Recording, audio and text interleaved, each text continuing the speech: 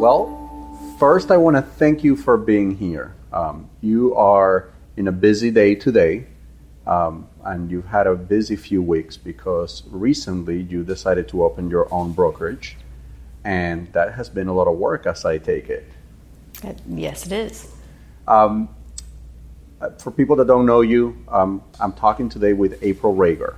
And April Rager recently opened Coldwell Banker, the Rager Group, and you guys are based out of Winter Garden, Florida? Oakland.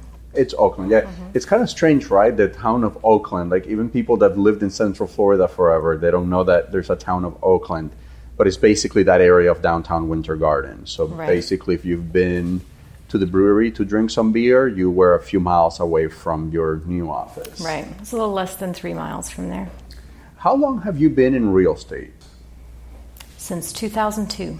Since 2002. Mm-hmm. Tell me a little bit about your trajectory. What did you do immediately before real estate, and how did you decide that you wanted to pursue a career in real estate? I was a stay-at-home mom, and my husband was a custom home builder and framer around town, so the business was good.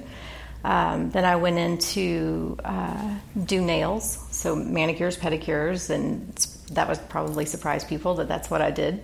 But that's how I met someone as a client that had a Century 21 office, and she offered me an opportunity as an office manager, and I was happy to take it. I'd always wanted to be into real estate in some way, shape, or form. Never thought I would be selling ever. I was totally content sitting behind the desk, encouraging the agents, putting files together, and organizing the office per se. I was more of a mom, and that was what I was comfortable with, and that's probably where on my disc profile I would have been content. Mm-hmm. And one day things changed, and I ended up leaving that Century 21 office and went to Coldwell Banker Tony Hubbard and begged him to take me with no real estate experience and a few other agents that were willing to come along. So that's how I got my start. Very good. And so your personality is not natural for the stereotypical real estate agent. And when I say the stereotypical real estate agent, I mean like the super salesy, let's go door knocking, let's go cold calling type of agent. That's not your natural personality, right? No. And here we are, however many years later, and you have a tremendously successful business for many years now. Thank you. What do you attribute the fact that you have been so successful, yet your personality doesn't really line up with what it's supposed to be? Kind of that saying that she believed she could, so she did. I almost take someone saying you can't do that or that can't be done as a challenge, not as a real statement to make. So I just tried to find things that were more suitable for me. Instead of prospecting, calling people from 9 to 11, I would be looking for ways to put my profile, places on the internet, to put my profile online where they tell you to have your niche and stay in your lane, stay in your neighborhood, stay here. I thought, well, why would only that neighborhood want to know about me? I think the whole world should know about me because I'm so awesome. Not really, but... You are. Yeah, well, thank you. But I felt like spending the same amount of money to tell 300 homeowners about me was not really to my benefit when there were, 4 other realtors that live in the neighborhood and I'm competing with them. I could make it broader and appeal to the masses. I grew up in Claremont, so I really did not want to have that, oh, hey, Mario, oh, dear, yes, I just saw you at the grocery store. We went to high school together. That's awkward for me. So I decided to kind of put it out there, and I really started working with, I hate to say strangers, because most of them are now friends and they feel like family. But I started buying leads online and putting myself out there more and more, and the people just started coming. But it was never my sphere of influence necessarily. I did everything sort of opposite and backwards to what they tell you to do, like a typical salesperson. Right. And you're still involved in the real estate transactions nowadays. So like if somebody wanted to sell their house and they call the Rager team, would they meet with you? Mm-hmm. If they ask for me specifically, especially, yes. I still have my cell phone out there. I'm still working with sellers. The buyers I do tend to give to my teammates because they're pretty time consuming. They can be. I do take buyers that are, past clients and friends and that kind of thing, because I think that helps me stay in the loop of what's going on, and I can kind of remember what it's like working with the buyers, but it's just not time effective for me necessarily, and that's why I choose to work with the sellers. And what a novel idea, because one of the things that I think gets lost a lot of times in the business is when people start sort of growing their business, their brokerage, their team, they start getting disassociated with the industry. And so then you have people in sort of a position of a managing position, but they're making decisions that affect the day-to-day operations, but they're not involved with the day-to-day operations. So those decisions sometimes are sort of counterproductive to what their team or their salespeople want to do. And so one thing that I've always admired about you is that you seem to me like an agent that generally loves the interaction with the customer, as opposed to someone that's selling real estate to sort of try to quickly get to that bridge where they can get away from production so that they no longer have to deal with the customers. Is that fair to say? That would be. I like the relationship part of it. I think that's so important when you're loving the one you're with. I mean, obviously that's what we do and we move on, to the next, but I think that even as passively as I do it, I do still stay in touch with my clients. I'm not the most, I'm not the best at that, following up after the fact. Like the most organized or calculated person. Yeah, mine's more like I'll send you a handwritten note because I am thinking about you, but I'm probably not going to pick up the phone and ask how you're doing, or I'll interact with you on Facebook and that sort of thing. And it, to me, still tends to let them know that I'm thinking about them. They know that I'm busy just like they are, but I believe that you have to kind of continue to grow with the times, and you communicate with people the way that they want to be communicated with. Now we text a lot. I'm always available like that. I mean, that's the best way to kind of describe it, but you can't be everywhere at one time. But I am big on the relationship part. I want them to feel like they are my only client at that time and help guide them, and then that's what keeps them coming back, and they refer their friends and their family, and they feel like they know you. And really you do when you're at that way in that transaction with them. They really rely on you to be the rock where they don't know which way is up. They're so stressed out. It's our job to kind of calm them down and be that motherly or fatherly voice that just says, it's okay, I've got this. Just let me take this from you for a minute. And when you say that, one of the things that jumps immediately to me is you've been in the industry for the better part of 17 years now. And in 17 years, we've seen monumental change in the way that we conduct business. A lot of it because of a natural evolution, but I think it's fair to say most of it because technology has just exploded in front of us.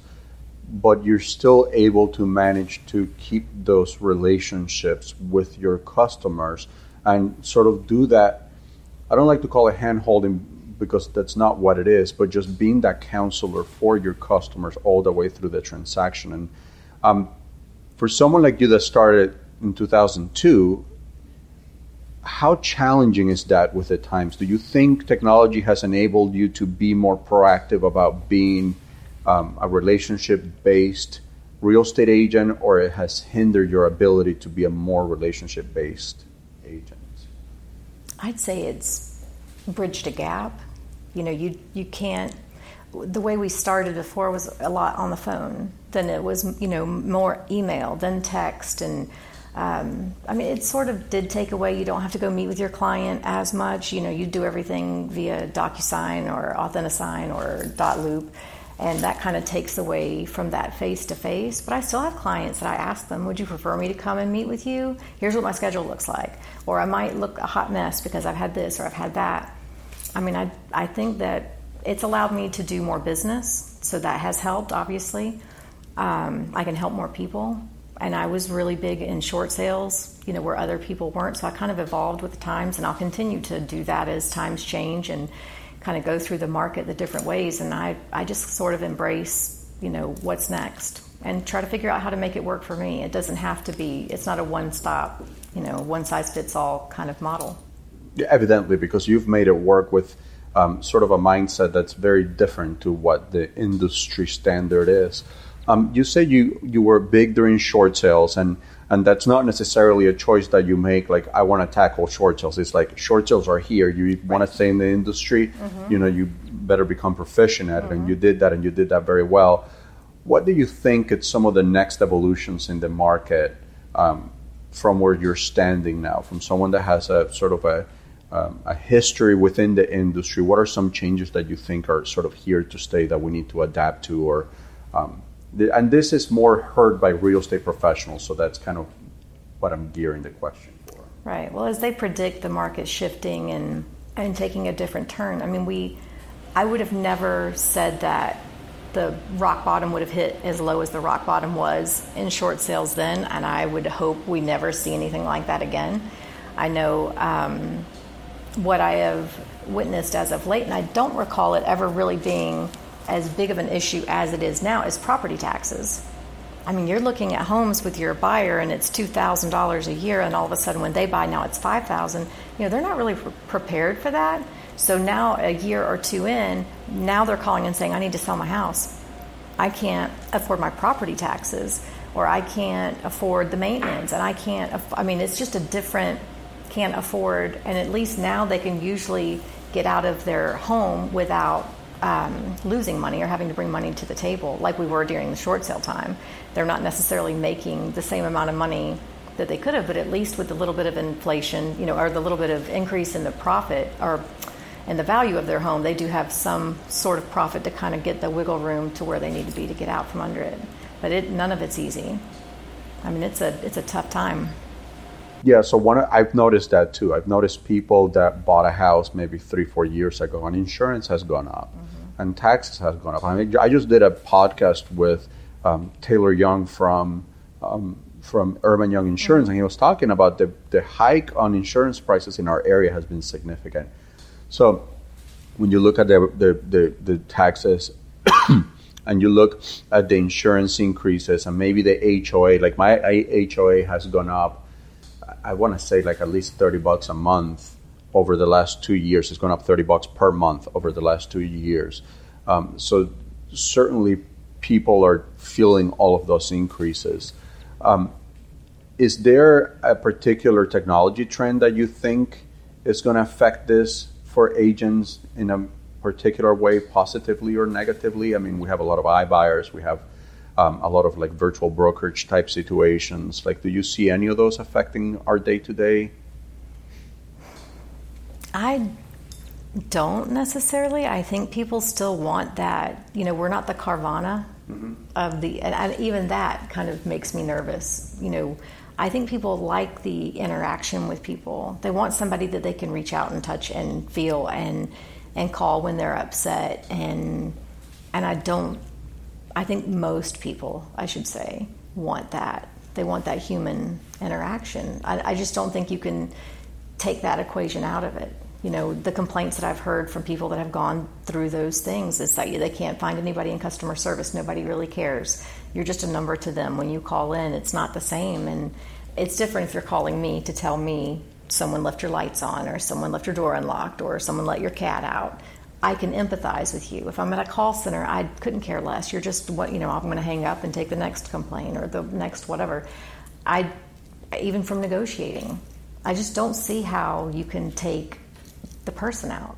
And that's a really good point, because one of the things that I don't think we talk about enough, or we don't make enough of a point to make to consumers, is our business is very much empathy driven, because the things people have rated moving as the most inconvenient thing they can possibly do in their life, sometimes ranking it above like a fear of death or public speaking. So moving sucks. I think we can sort of all agree to that, which means the things that make people move oftentimes are not pleasant things. They're sort of forced decisions, whether it be divorce, whether it be a death in the family, whether it be a job transfer, whatever the case might be.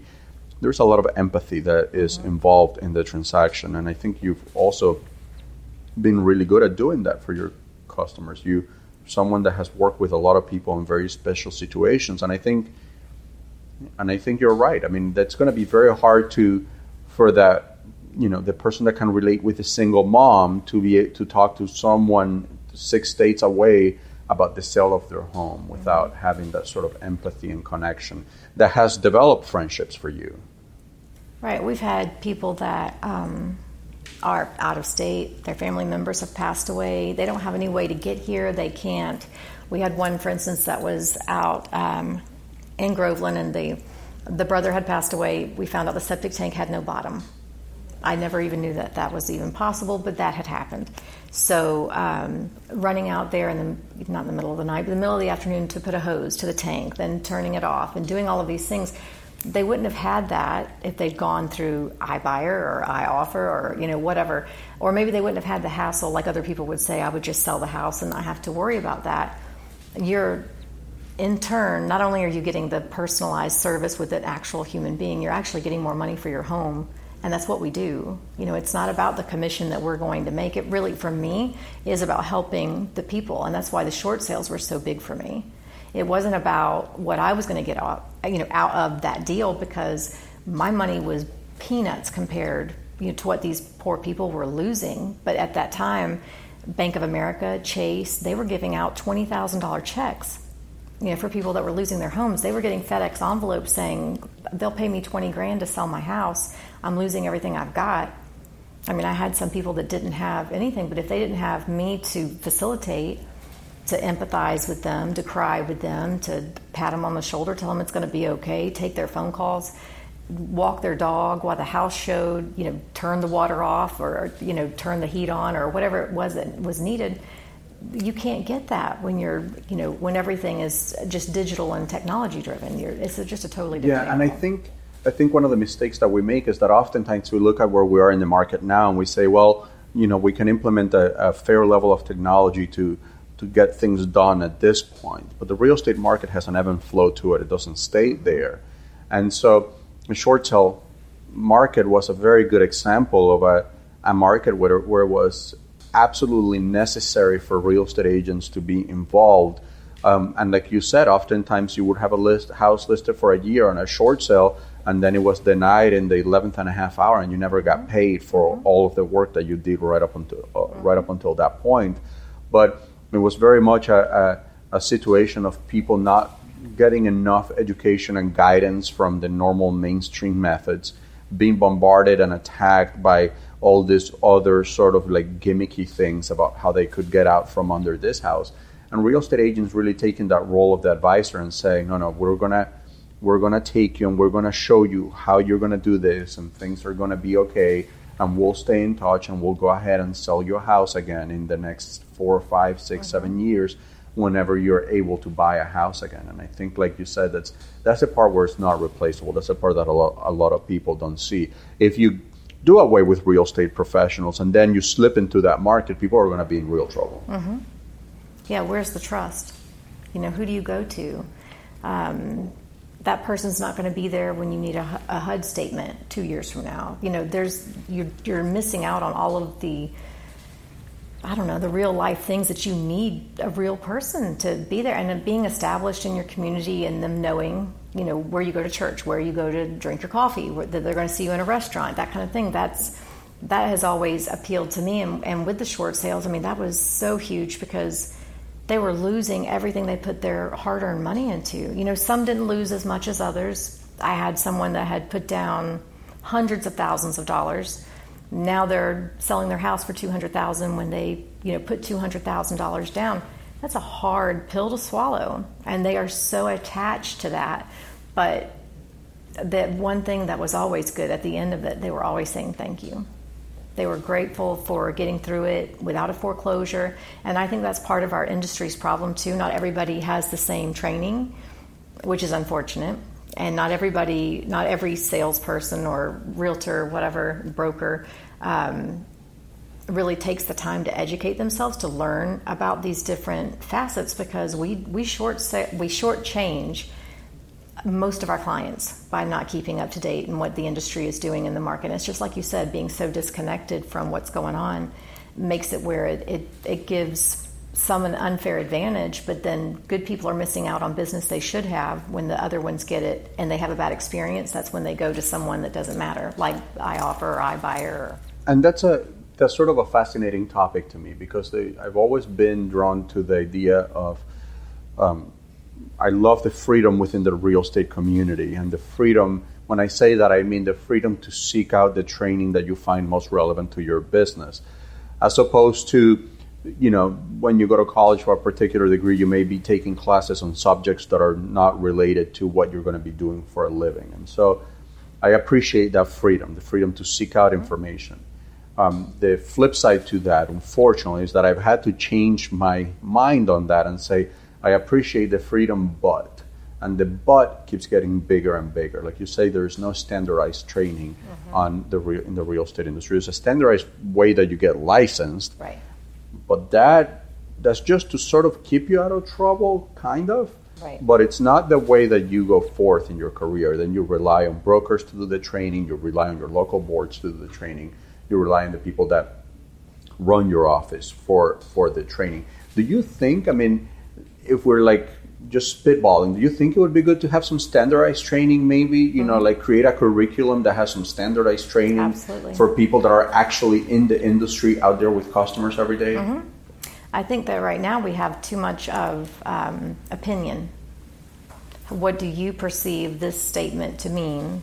Inspection periods. If it says, why can't it just be more clear? If it says 15 days or escrow, 3 days, 5 days, whatever, if it's not specifically saying business day starts the next day at, you know what I mean? Yeah, hard make dates. It more specific so that it's not a question and it's not a what did Mario think it was or what did April think it was or what day did I get XYZ or, inspection periods, what time do they really end and when did you get it in your email and, I didn't get that email, maybe it went to my junk, maybe I never saw it. Having something in place where you have to have a red receipt when you send a contract or some sort of something in place to really monitor so that you don't have this willy-nilly, there's a lot of ambiguity in what we yes. do. And people, the common person that's not in the industry listening to this is saying, well, contracts are in black and white. And they are in a way, but then if you've done this long enough or enough times, you realize that the black and white also can be blurred. And so there's that aspect of it that if the forms were a little more comprehensive and they were a little more specific about certain areas that could be misinterpreted, things would be a little bit easier. But then there's also the aspect of how do you conduct yourself in business? Like, what's a reasonable amount of time to respond a question from one of your customers? There's nothing that really guides that. Everybody sort of does their own thing. Right. What's a reasonable amount of time for you to call for requesting an inspection? What's a reasonable amount of time to request a showing on a house or to barge into somebody's house without requesting a showing? All the things that we know happen day in and day out. That, a lot of times I want to say, darn it, that agent just is not doing the right thing. But a lot of times I just say, they're probably not being taught better. Right. And we have the tools. With your MLS dues, you have showing time. Use it. Learn how to use the programs that you already are paying for. Showing time is probably one of the cheapest things you can buy. It's like $29 a month, maybe. And they will call your sellers and set up your showings for you. You don't have to touch it, especially the ones that have tenants in them that none of us really want to chase down. And just as well as I do. I'm sitting here with you, so I can't answer my phone. So if someone wants to show one of my listings, God forbid they're trying to reach me right now. Sure. I don't know how many text messages I'm going to have to return or phone calls to return. Why would I want to take on that burden? Why not just give that up? And agents, first of all, don't know the little bit of the expense that it is, so they already don't follow through and try to check on that and try to use some of this technology to leverage themselves, which would make sense. So if you're not part of a big brokerage or a team or something that can kind of take that off of you, that's a perfect example. But we don't know how to use what we've already been given. Realtors aren't really taught how to look through MLS. They're going to Zillow or Realtor.com and then calling whoever and not realizing that they're not getting the listing agent. There's a lot of things that go on with agents, and it's like you said, if you don't have, to me it should be an ethics violation for not communicating well, but they don't teach you that. Yeah, and I think all of these things were very well intentioned to begin with, but then there's sort of someone decides to sort of run amok with them. And I think the perfect example, and is one that I discussed in the podcast with Tara, was how many licensees are enough for a broker. Like the state of Florida evidently thought that we should have a broker, and that broker should be sort of overseeing the activities of real estate associates, sales agents. But there isn't anything that says, they should oversee up to 250 licensees or up to whatever the number is. The number was left blank because at the time when this was crafted, maybe the technology wasn't there and it was just hard to conceive how someone could manage more than 40. Or because the industry was very localized, you didn't really think, well, the same broker is going to have offices, from Miami-Dade County all the way to Duval County across the state. Like that was not something that was conceived at the time. Mm-hmm. And so I think a lot of these things are very well intentioned when they are put together, but perhaps it's definitely time for an update. I really go to sleep dreaming of the day that we have a standardized curriculum to go through. So the real estate agents sort of get their license and they get put through this curriculum where they learn showing time, where they learn how to use all these tools, where they learn how to do a really good market analysis. Mm-hmm. And they're graded on their ability to do a market analysis, just sort of the same way that you go to school and you learn by repetition and by trial and error. And, and learn all these things that we need to know in order to run our business, and then be able to work with consumers. But the way that it works right now is sort of like you get licensed, you go under a brokerage, you start working with consumers, and then you start all these other things hopefully start trickling into your life, right. But maybe not, maybe because there's no requirement for it. Maybe they don't trickle into your life. Maybe right. You don't learn them. Right. Surveyors, appraisers, they all have to be understudies, plumbers, electricians. We give people a real estate license after a week, or in less than 30 days, they can be totally licensed out, selling real estate, helping people make big, huge financial decisions, and they don't even know what they're doing. And they don't even think about what the what the fallout could be if they did something wrong. I mean, that's probably one of the biggest things. People trust you, and if you don't really know what you're doing, that could be bad. I mean, the agents now don't look at it as maybe partnering up with someone that's been in the industry a little bit, but they're trusting you as a professional that you've been in the industry for a long time, and they don't know what they don't know until till they're more experienced, and they're like, oh my gosh, I thought they knew everything and they knew so little. I think that's, if we just had a better, our bottom line or our standard of whatever was a little bit higher. Mm-hmm. It doesn't have to be that much, but really a little bit higher would be really awesome, and treat people like you would want to be treated. Yeah, and I think that, you nailed a solution that I've talked about and I thought of in the past. Being an understudy is probably one of the easiest, simplest way to address this is by saying to newly licensed agents, hey, when you're newly licensed, your work has to be supervised and signed off. Like every time you write an offer, it needs to be signed off by this other person who has to evaluate it before it goes out of your email. And maybe have, just like the offers, a few other steps that a broker has to absolutely be involved without being able to replace themselves with some like remote assistant somewhere to do it for them. They have to do it themselves. And then saying to brokers, hey, you want to have 1,000 agents? Wonderful. If you want to have 1,000 agents, here's the deal. You still have to meet with them one-on-one. You still have to sign off on all their work. And by the way, the standard of accountability is going to change, and we're going to make it more lopsided on you so that it creates additional responsibility for those brokers that are currently running sort of like a gym membership model where they're just charging $60 a month to 100 people that don't show up to the office. Mm-hmm. That would stop a lot. Hopefully, right? Mm-hmm. I would think so. I would think so. I can tell you, just having my little office, someone said to me, well, if you get 25 agents, I'll come in and I'll train and I'll do this and I'll do that. I said, why 25? What if I only had 15?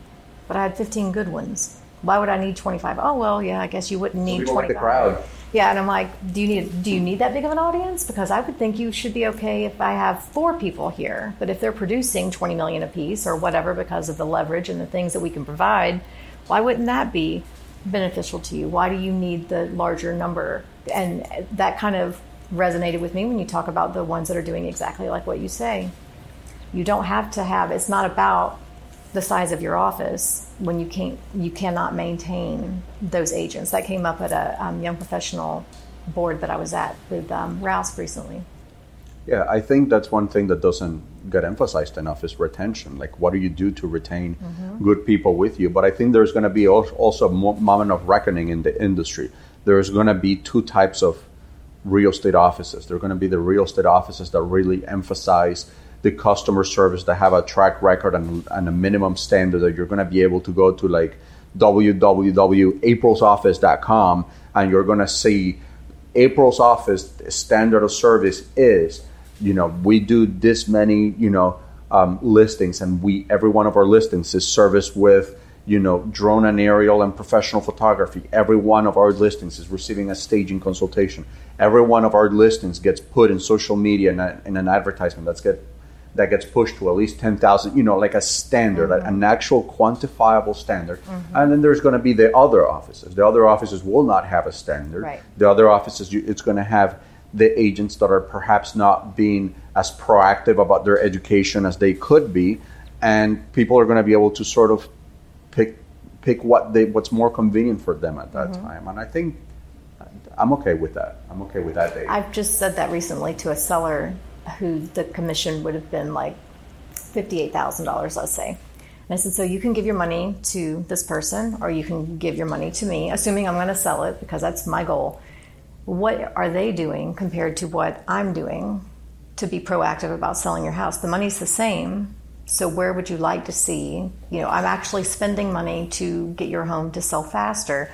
Your home's going to sit if you're with XYZ because of the resources just aren't there sometimes, comparing to from a Coldwell Banker or Keller Williams or, I can't even think of the other ones now, ERA, Century 21, those types of brokerages, they buy into that because they're, it's like a blanket, everything's already paid for and that's part of your fees and your services and your dues.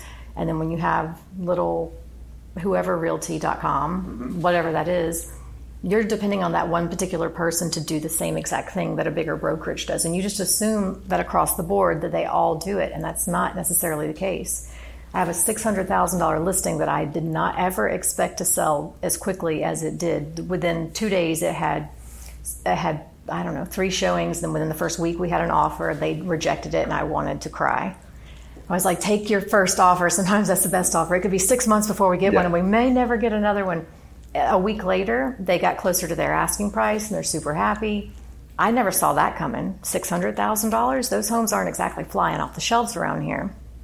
But again, with the marketing and the resources and the things that you've got, they're thanking me, which I expected the phone call to go a little differently. Oh, we underpriced our house. You sold it too fast. But they said specifically the marketing, the photographs, the way that it was presented, really hands down. Yeah, we are able to put the houses, especially Florida's a big example of this. And the reason I say Florida is I don't know how many people are moving from other places to, some other states, but there is certainly a ton of people moving into Florida.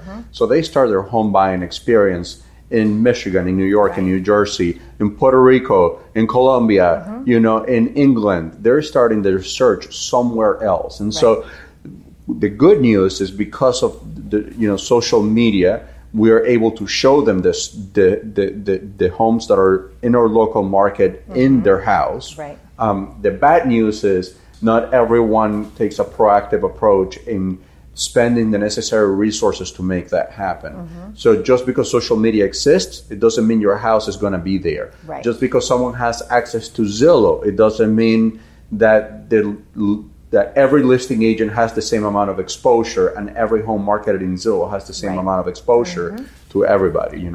If the listing agent is doing a virtual tour and a 3D tour and professional photography and they have a premier agent and all of these things are going to help the exposure that your listing gets in all these other areas as well. I think hopefully people listening to this got a lot of good information out of it. I think you are one of the agents that I always look up to.